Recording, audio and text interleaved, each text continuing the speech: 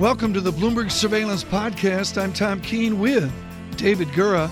Daily we bring you insight from the best of economics, finance, investment, and international relations. Find Bloomberg Surveillance on Apple Podcasts, SoundCloud, Bloomberg.com, and of course, on the Bloomberg. Well, good morning on a Tuesday, the 22nd of August. This is Bloomberg Surveillance on Bloomberg Radio. David Gura with Francine Lacqua in London. Tom Keene is off this week. Conrad DeQuadros here with me in our Bloomberg 1130 studios in New York, senior economist at RDQ Economics, kind enough to stay with us. He was on TV with me and Fran as well. Conrad, let's start by looking ahead to Jackson Hole, if we could. What are you going to be listening for? You and Fran were talking about your inflation expectations during Bloomberg Surveillance on Bloomberg Television. What are you going to be listening for from policymakers, from these Fed presidents gathered in Jackson, Wyoming a little later this week?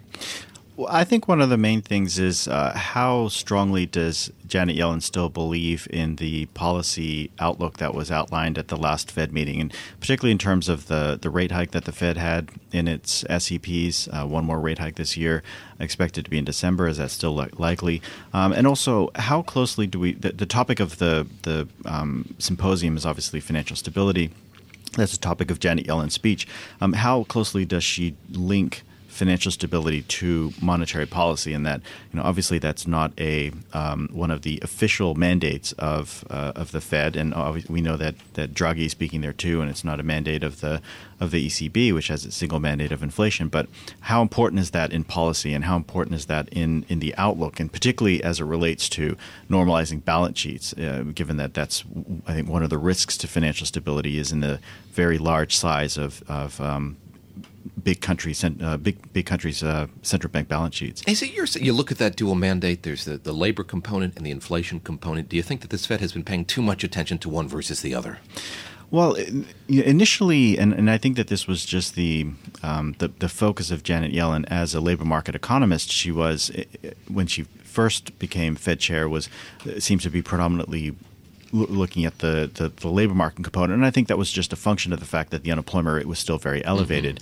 Mm-hmm. And now that the unemployment rate has moved through what the Fed thinks is a rate that's consistent with full employment, the focus has shifted to inflation, because we have inflation that's below their target. Now, my opinion is that this is not a significant miss on inflation, 1.5% versus 2% inflation. But I don't think that that's the view of the Fed when they're looking at equilibrium rates. At least the way that they look at policy, equilibrium rates have come down. Their ability to generate negative real rates is challenged by a low equilibrium rate and inflation that is below their target. So that the focus of the Fed on inflation, I think, has been ramped up. And in my opinion, is probably a little bit too much. I don't think a 0.5 percentage point miss on inflation is something to get too excited about. Right, but what if it underlied, Conrad, a bigger problem, right, that we're measuring things wrong and that we need to have a whole set of numbers or data points to see exactly what's going on in the economy?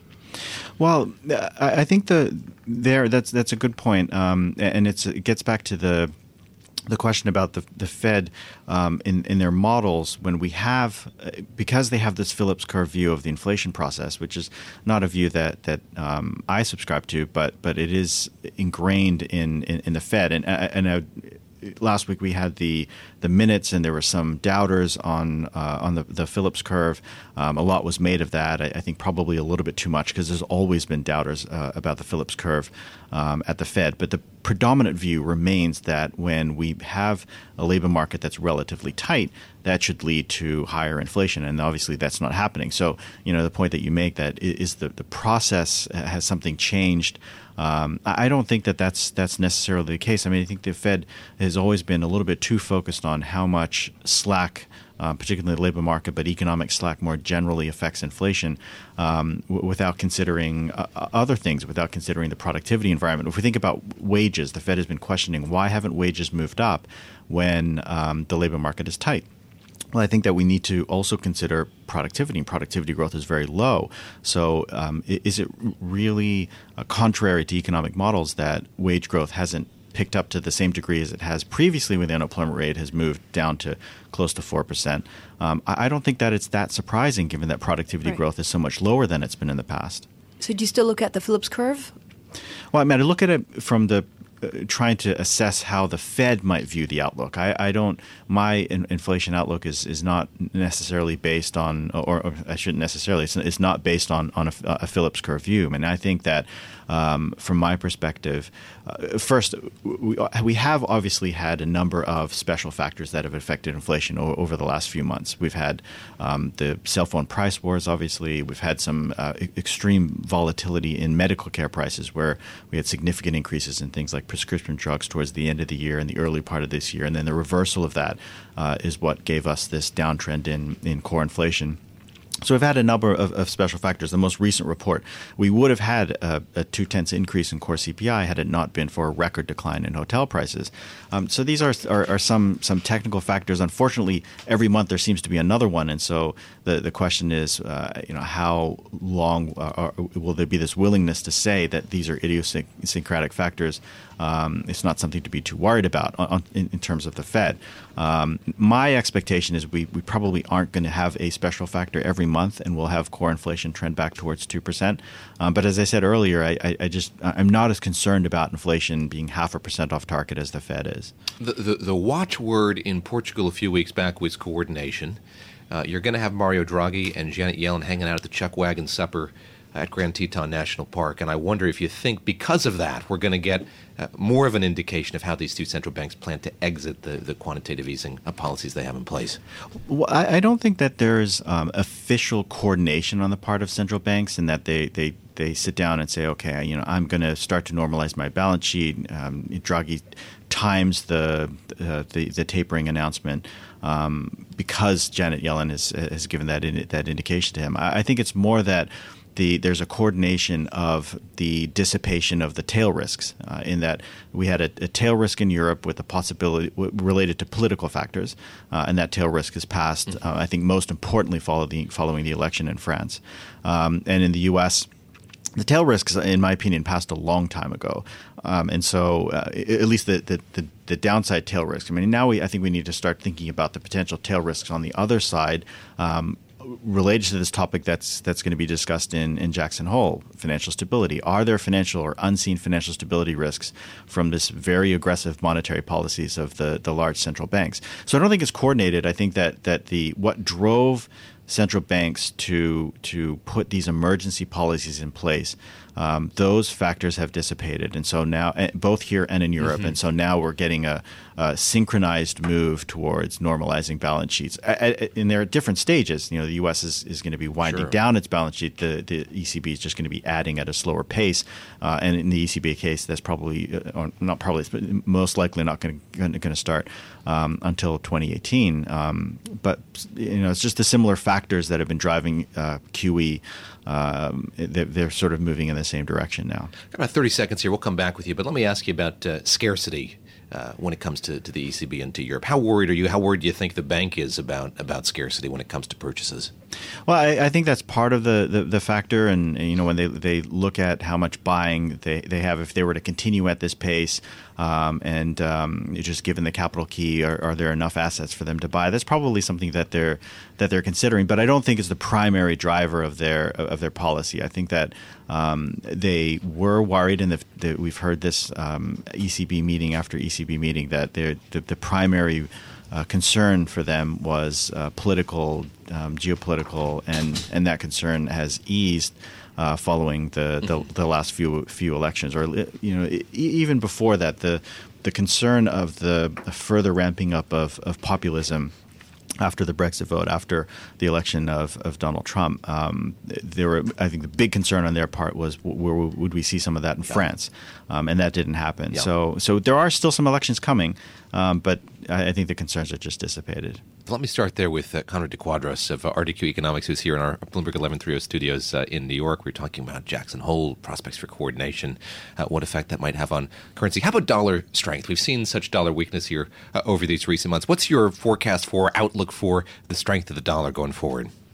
Well, obviously, with the once we had the election, once we had the prospect of changes in fiscal policy, as the views about the Fed normalizing policy came more closely into view, we had that big move in the dollar, and now that has reversed. Now, I question whether that reversal has gone too far, whether it's not necessarily because I think that the odds of getting the tax reform are very high. I'd love to see it. I think that's a very important thing and necessary thing for the longer-term U.S. economic outlook. But I wonder whether maybe markets have gone too far in their expectations for other central bank policies, whether it's the Bank of England, whether it's the ECB. And expectations there may have gotten a bit ahead of themselves.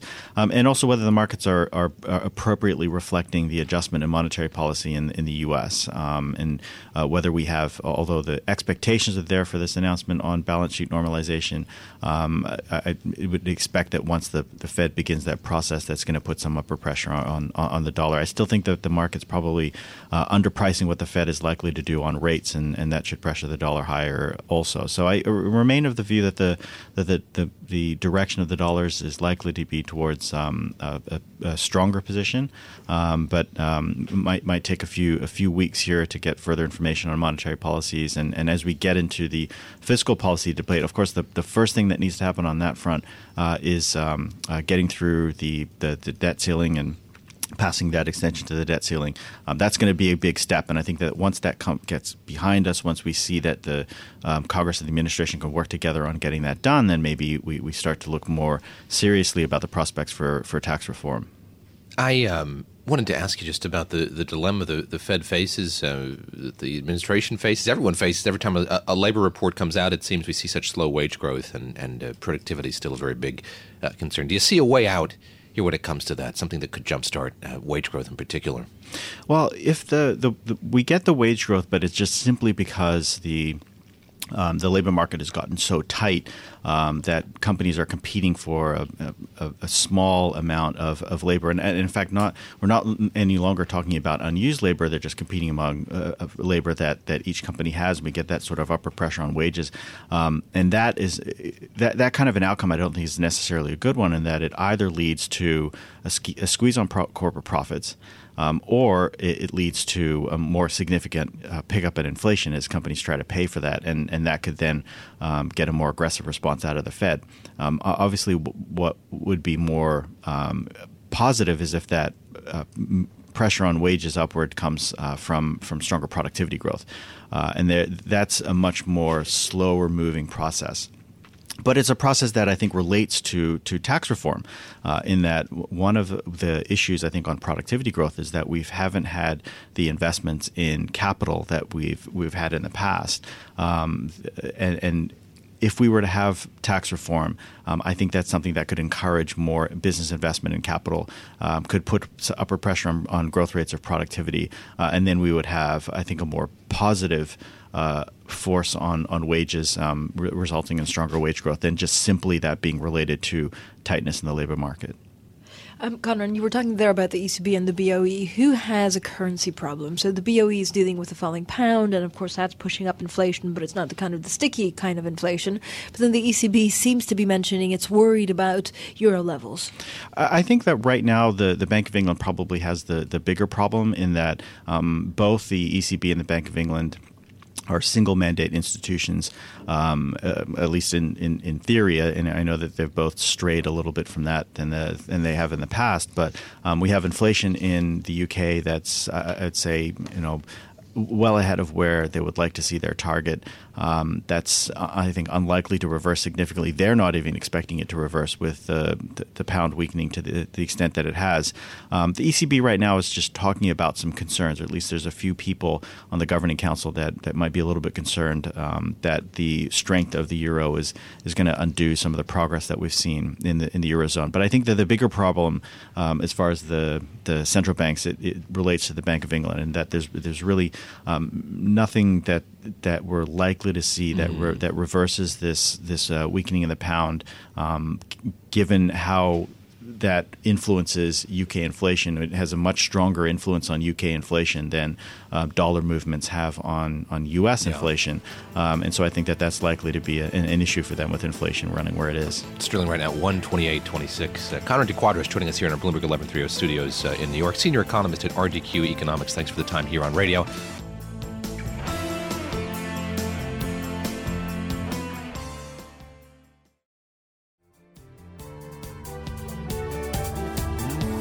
Well, the president, as I mentioned, delivered a speech to the nation last night from Fort Myer, just outside Washington, D.C., focused on U.S. strategy in Afghanistan. And pleasure to have Larry Korb with us now. He's with the Center for American Progress, left-leaning think tank in Washington, D.C. He was an official in the Reagan administration. Larry, the president at the beginning of that speech said, "My original instinct was to pull out, and historically, I like following my instincts." The president did not do that. He did a bit of an about-face here. How radical a transformation has this president undergone when it comes to his thinking on the war in Afghanistan?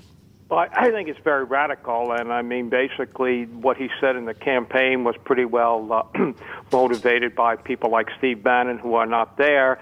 And in the administration now, you got three generals who nobody would have thought would have been that close to a candidate like President Trump, and it's clear they're the ones who convinced him to take the stand he's taking now about Afghanistan. I'll put a question to you that I put to Michael Rubin from the American Enterprise Institute a few minutes ago on Bloomberg Television. How does this war end? How does the war in Afghanistan end? It doesn't seem like a lot of people are talking about a political solution. When you look at how wars have ended in the past, that's where and how they have ended. How do you see this coming to a close? Well, basically, you're going to have at some point, if you can get a stable government in Afghanistan that has the support of the majority of the people, to come to some sort of agreement with the Taliban to allow them to have control particularly in the southern Pashtun areas, assuming that they go along with the Constitution.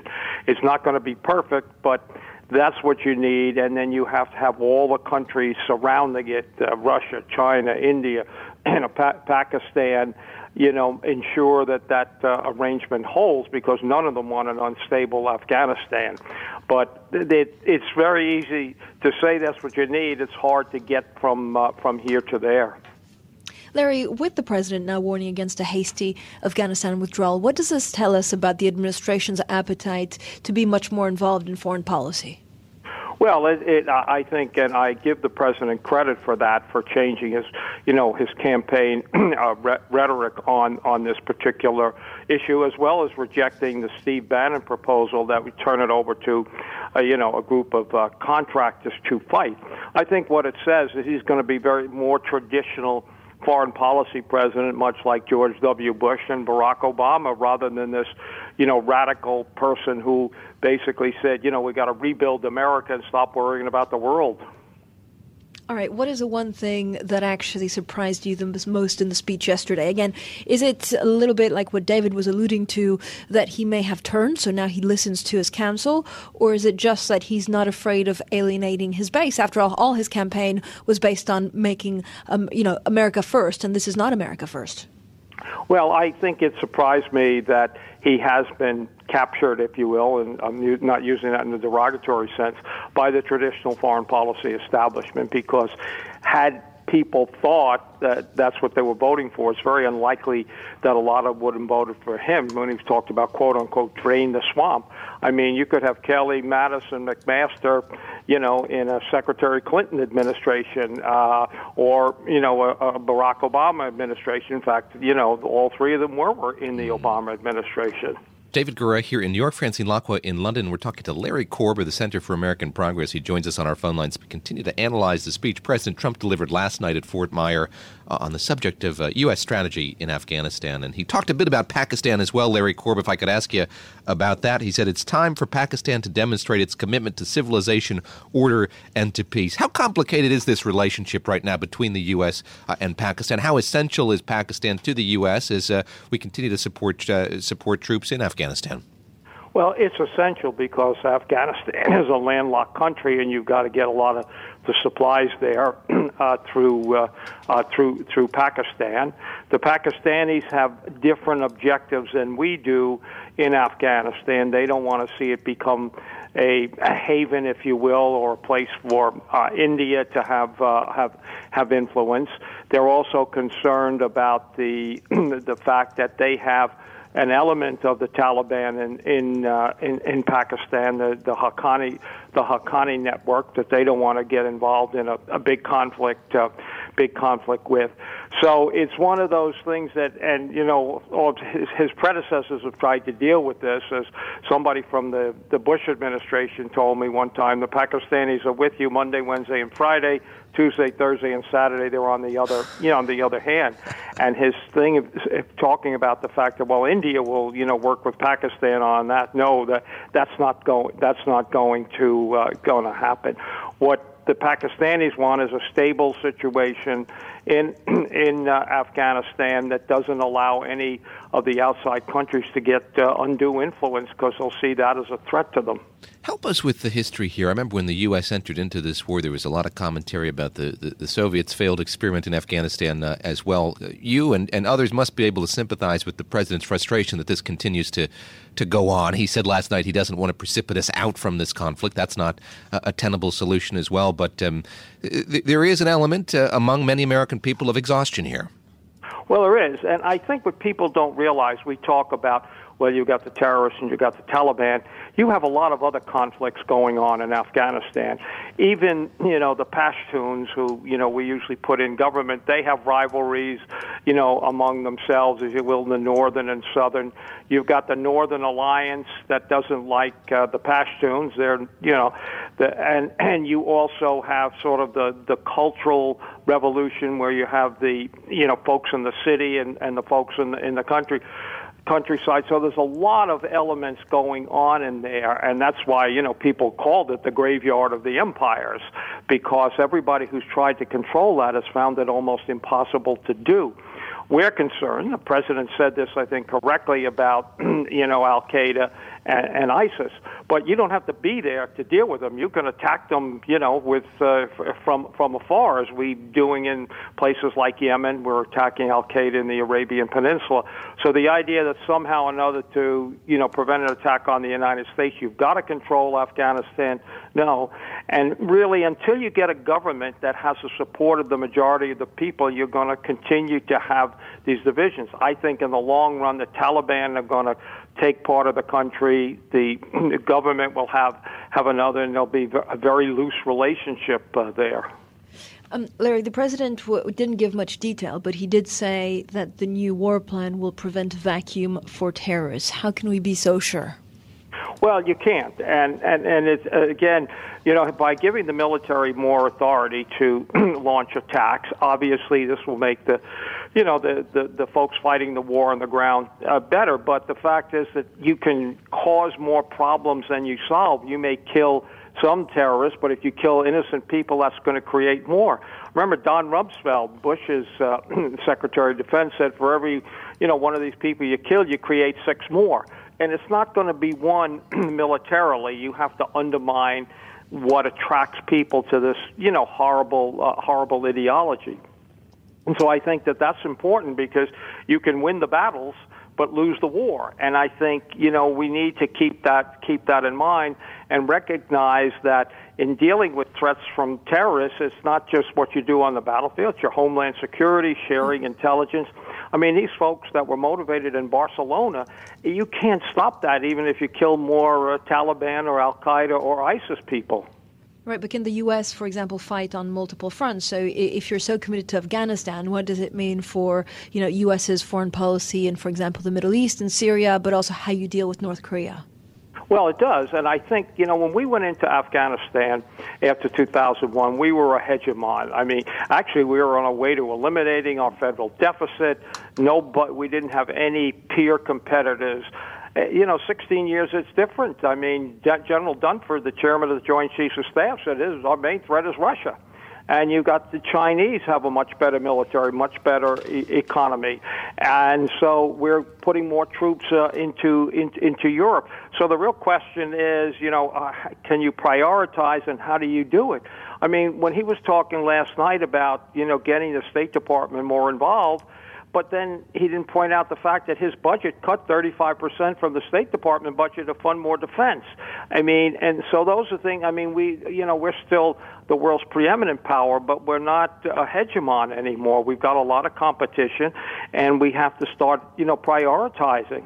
We're speaking with Larry Korb of the Center for American Progress, former Assistant Secretary of Defense. And Larry, let me just step back to ask you about the President's national security team right now. I know you've observed it from there in Washington, D.C. Is it operating in a more uniform fashion now? Is there still the tension that existed even during the Obama administration between the national security team at the White House and the Pentagon, say?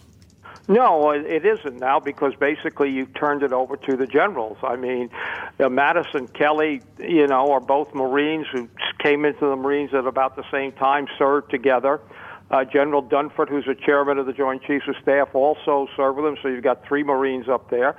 And then you got General McMaster, who's a rising star in the Army. He was a hero in the first Gulf War, and then, of course, he was the one who really, Petraeus got credit for it, but he started, this whole counterinsurgency strategy when he was a field commander in Iraq. So you've got basically the military establishment basically running things, and the people who've disagreed, whether it's Bannon or the Mooch or whoever else, they're gone.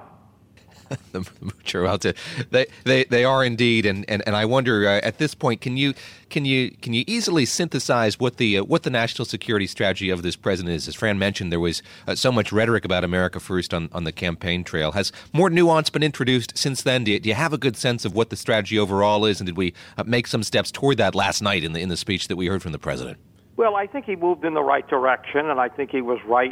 For example, he was willing to turn it over to contractors here a couple of weeks ago, if you can believe some of the reports. This was the Eric Prince outfit, the proposal right, from that's Steve right, Bannon. Blackwater. And remember that Eric's sister, works in the education in the cabinet. department. Yeah, right. So I think that is a step in the right direction, and I think the fact that we don't want a precipitous withdrawal from Afghanistan is also correct. The question is, okay, you've done that. Now what? When will you know? How long will you go on? And what do you do if the Afghan government can never get the support of the people?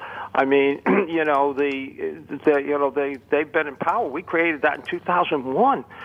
So they've been there for 16 years, and they still don't have the support of the people. And, yeah, the Taliban are making some gains militarily, but they're making gains because the people don't trust the people in Kabul.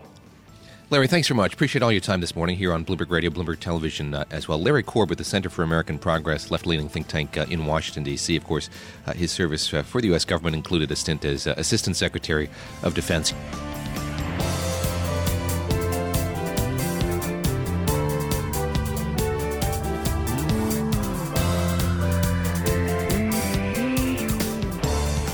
David Gura here in New York, Francine Lacqua in London. Tom Keene is off this week. This is Bloomberg Surveillance on Bloomberg Radio. We continue to analyze the speech the president gave last night at Fort Myer, just outside Washington, D.C., focused on U.S. strategy in Afghanistan. Here to give us his perspective now is Eric Fanning, our former U.S. Secretary of the Army. He joins us from our Bloomberg 99.1 studios in Washington, D.C. Great to have you with us on the program. And I wonder if I could just ask you, first of all here, sort of what do you make of the broad theme to this, the president's approach to foreign policy vis-a-vis what he's proposed in Afghanistan? Does it indicate to you a more overarching strategy for U.S. engagement in the world? It doesn't really to me. What I heard last night actually wasn't a strategy per se or a new strategy. It's more of the same. Really, what I think is important about tonight is the president coming to the realization that the options in Afghanistan are much more complicated and much narrower than he probably realized when he was a candidate. Help us understand through the process that led to the speech last night. Shortly after he was inaugurated, he went to Secretary of Defense James Mattis, asked for a review of the strategy in Afghanistan. How did all of that play out? Are you satisfied that he heard from the right people leading up to this decision, which he announced last night? I'm satisfied he heard from the right people when he was considering the military aspect of this strategy. It's a very deliberate process that any administration goes through. It takes a great deal of time, and it can be very frustrating when you're in the middle of it. My concern in this administration is that he's not hearing from all elements of those who should be advising him. And I'm thinking particularly of the State Department, a department that is in many ways being gutted. The appointees aren't in place. The budget's being slashed. And I think I have a great deal of confidence coming out of 8 years in the Pentagon that he's getting really good, sound military advice. But that's only one element of what should be a part of this strategy. Right. What should the rest of the strategy be, Secretary? If you look at, the position that the U.S. has now taken on Afghanistan, what does it mean with how they deal with the Middle East, but also Russia, and I imagine China trying to get them closer to deal with Korea?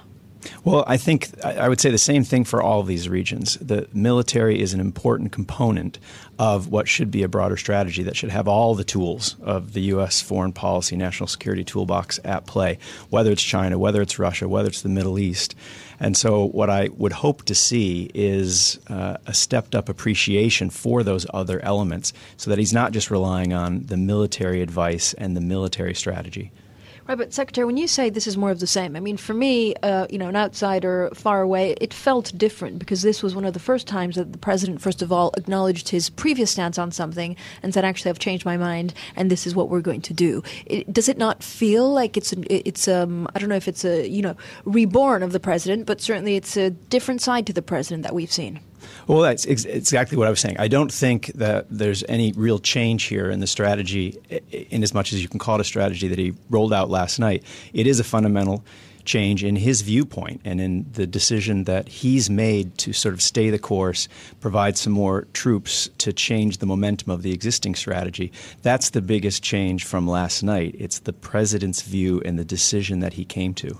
I wanted to ask you, you were in the Pentagon when Secretary of Defense Ash Carter opened the services to transgender Americans to serve in the armed forces, and we had this flurry of tweets from the president a few weeks ago seemingly reversing that decision. I wonder what you make of the way that was announced, and would be curious if you've had any indication from folks within the Pentagon or within the defense community about the degree to which that's been used as some sort of executive order.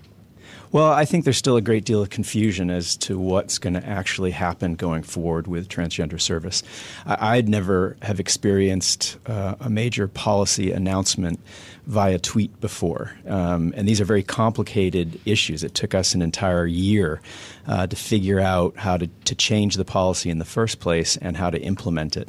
So everything I hear is there's still a great deal of confusion as where we're moving going forward. And I think also there's confusion because a decision had been made to allow service after a great deal of thought and discussion and debate, and it would be the first time we've ever told people, made a compact with people, you can serve and you can serve openly, and then reversed course. I guess I was confused by the way the president opened the speech last night, talking to the troops who had gathered there at Fort Myers, saying that they transcend every line of race, ethnicity, creed, and color to serve together and sacrifice together in absolutely perfect cohesion. Did that come across to you as a bit tone deaf in light of that announcement? I think so. I think it's very inconsistent, and it's one of the great things about the military. Actually, has, in my view, been very successful over many years at integrating and opening up opportunities to service, so that the president can stand up there and look out over his force, representatives of his force that resemble the country they protect. All right. Thank you so much, Eric Fanning. There, the former Army Secretary.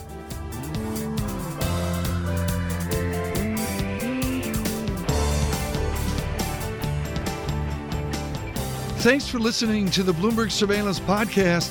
Subscribe and listen to interviews on Apple Podcasts, SoundCloud, or whichever podcast platform you prefer.